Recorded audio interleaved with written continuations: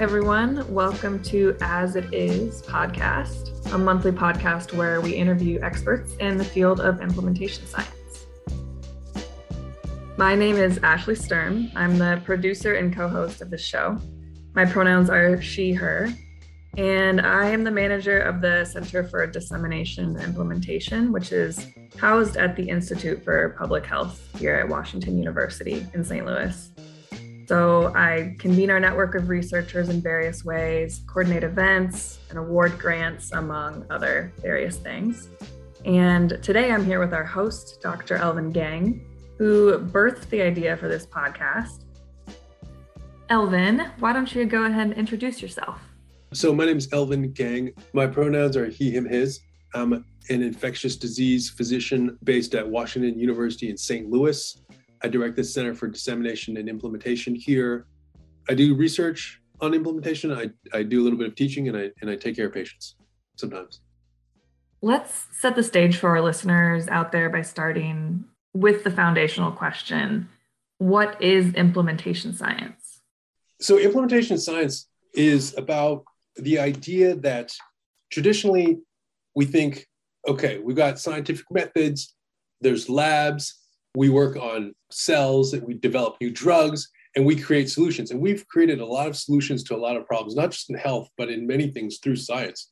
We have a very effective and safe COVID vaccine. It didn't take all that long to produce. And that's really a great achievement. But despite the fact that we have these solutions, in reality, we don't make use of those in society in a way to make people's lives better.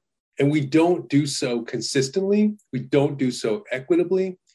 And as a result, society does not fully benefit from the solutions that we come up with. And implementation science is about turning a scientific lens on that process itself. I mean, there are people working on implementing things, but turning a scientific lens on that and asking, using the scientific approach and methods, so why is it this way? And what can we do to get beyond it?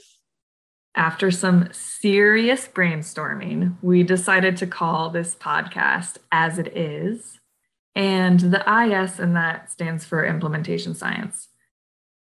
This is a topic, right, that traditionally is found in academic journals. So what encouraged the shift to this format, a podcast? Implementation science is a moving field, right? Like you just heard what the motivation is, but what people are actually talking about with implementation science is moving very quickly. And there are lots of voices in this conversation. One of the things about a science that's growing very quickly is that making sure that all the voices that should be heard are heard is a challenge, right?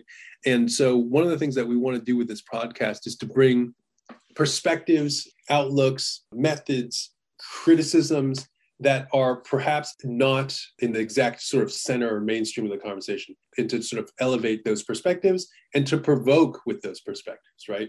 Because some of those may not fit perfectly well with what everybody is saying, and to ask us to collectively think about where we're going, what we're doing, and what we hope to achieve.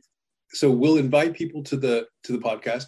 I will be one of the hosts, but we'll also have other guest hosts, and we'll work together and we'll have a conversation that we hope will be spontaneous, interesting. Hopefully it'll be fun to listen to. And one of the things about a conversation is that there are sort of emergent properties, right, in a conversation, where if I bring A and you bring B and she brings C, you're going to get more than A, B, C. You're going to get A, B, C, D, E, and F. And that is going to come out of this conversation. That's partly why we want to do it with this format. Oh, the one other thing that I was going to say is that as an academic and a scientist and a researcher, most of the time we communicate with other people in the field that we don't know through journals and scientific publications. So you write a paper, you collect data, you analyze it, and you report it.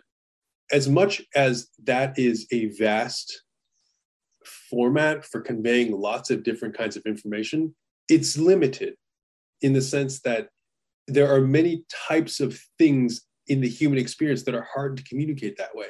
And a podcast can bring those things to the surface. And I think those things are important in the implementation science conversation. Those things are things like our hopes about what we want to learn, our fears about, maybe where the field is going, or the anxieties about what we may or may not be able to learn. The excitement that can come out of a conversation is sometimes hard to convey in a traditional format. And so, one of the things that I think a podcast might be able to create is a human feel for like the experience of being a part of this conversation. Mm. Yeah, as you're talking, you can obviously hear your passion for this work. I'm curious where that passion stemmed from.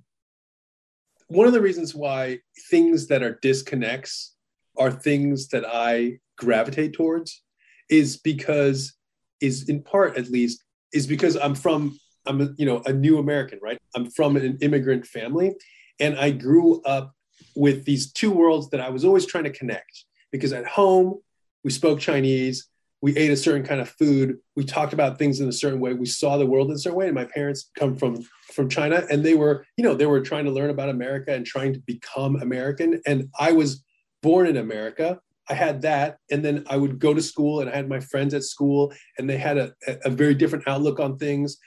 And so ever since I was a kid, I was always trying to connect things that seemed disconnected, right? I lived in two worlds, and I was always trying to draw the links between the two. And, there's lots of funny stories about this kind of stuff. Like, dances in junior high are an American institution, okay? To my relatively conservative Chinese mom, this sounded like the height of absurdity, because her mom and her dad met the day they got married, because their parents were like, you two are getting married here. And then meanwhile, you're 14 years old, you go into like dances and like dancing with a whole bunch of different girls. And then there's a million things like that, right? And as a kid, you're just trying to connect the dots. People see the world this way. People see the world this way. Let's connect the dots. And then in implementation science, it's kind of like that, right? You got scientists who see the world this way. They're like, we've got a problem. We need a vaccine. I can make a vaccine. I can use all these techniques and make a vaccine. And then you have the real world where there's all these other things going on. There's mistrust. There's political adversariality. There's misinformation. There's Russian bots. There's all kinds of stuff going on. So there's this disconnect, right? And implementation science, in a way, is about making those things connect. I think that if I take a little bit of a look at where I've come from as a person and as a professional, it does give me some clues here about why this kind of stuff excites me. When I was in medical school, this is a long time ago, in the late 90s, the AIDS epidemic was huge. And for those of you who grew up during that period of time, AIDS invoked a lot of fear in people. There was a lot of discussion about it. And at the time, medications had just come out, sort of 95, 96, 97, that could treat HIV. That was a huge revolution. But yet, when I got to the wards of the hospital, there were still many, many people dying of AIDS in the hospital. And I just was struck by the fact that every day new treatments were coming out, and they, in a controlled situation, work for people, make them better, help them regain health. But in reality, many people were not accessing these treatments. And there were many, many reasons why: lack of insurance coverage, poor connection to the healthcare system. People have other priorities. There are sort of mental health and addiction issues, but also many people who have other priorities in life. There's also stigma. There's many reasons, but none of them seem to lead to an acceptable situation, right? Where you have solutions that could help people, yet they're not being helped by it. And it seemed like that was the kind of thing that, I really felt passionate about trying to sort out. And at the time, I didn't know anything about implementation science, but later I learned that there was sort of a scientific approach to this kind of a problem, this class of a problem. And that's where I felt drawn. My next question involves something we are all too familiar with. In March of 2020, the World Health Organization declared COVID-19 as a pandemic. And we've been in this new world now for about 2 years.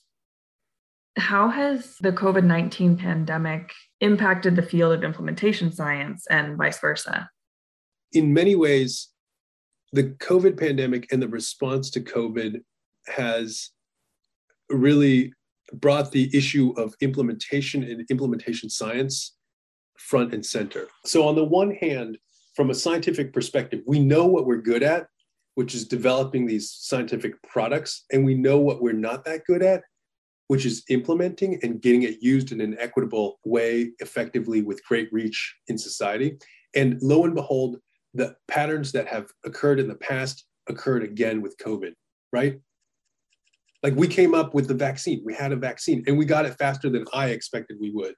But then the use of the vaccine has been spotty and slow throughout the country. And the director of the NIH a few weeks ago, I guess, said in an interview, I would have never expected that we would have so much trouble getting folks to use the vaccine.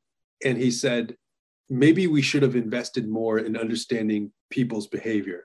I never make snarky tweets, but I tweeted in response, I said, I never imagined that the director of the NIH would have never imagined that it would be a problem for people to use the vaccines. Just to say that we know this is a problem. This has been a problem in the past, this is a problem now, and this is going to be a problem in the future unless we focus our attention on this and invest in this and understand how to do this better. Now, I'm not saying that we will ever get to a point where we have like a silver bullet. Like, implementation is just too human and too complicated of an issue where we will be able to, at some point, wave a magic wand and be like, okay, this thing's implemented. But can we do better than we're doing now? Yes, absolutely. So even in the absence of like the perfect, we have lots of room to go to be good. Yeah, absolutely. What you're saying is reminding me of the no-do gap, right? This idea that there's a gap between knowledge and action, a gap between us knowing better and doing better. And we talk about this a lot in public health. Yeah, the no-do gap is something that people talk about in terms of when we have complicated problems, whether they're health problems or other problems, that we oftentimes know solutions, we know of the solutions, but we don't carry them out. We don't do them. There's a gap between sort of something that's potential and something that's realized. There's a gap between something or the opportunity exists to do and to solve, but we don't grasp that opportunity. Sometimes it's also called the last mile problem, where you've come all this way, but to make a real solution that matters, you gotta cross this final gap. It's an exciting opportunity to think about science in terms of a discussion, sort of an audio media, in part because implementation science is really about exploring sort of new territory, and this podcast will be about exploring new territory, and it'll be about exploring new territory in terms of content, but we're also exploring new territory in terms of bringing this kind of a conversation from its normal sort of home and habitat, which is academic journals and academic writing, into something more fluid, more spontaneous, and more flexible in the form of a podcast. So I'm excited about that. I am also excited. We have some really great guests planned for this season. We're going to dive right into that spontaneity and fluidity. And I'm looking forward to highlighting some emerging voices in the conversation too. For the listeners, thanks for being with us. You can support us by rating and reviewing this podcast wherever you listen. Again, I'm Ashley Sturm here with Dr. Elvin Geng, and we hope to catch you next episode.